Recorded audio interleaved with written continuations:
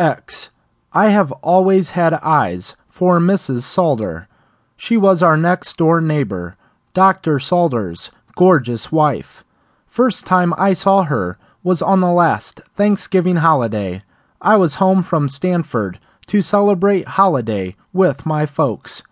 "Who is that fine lady?" I asked Lily, my sister.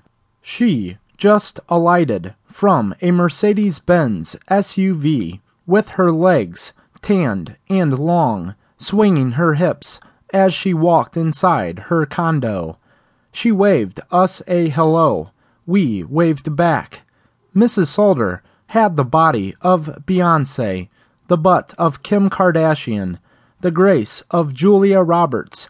I was hooked. "Mrs. Salder, she's a dame, isn't she?"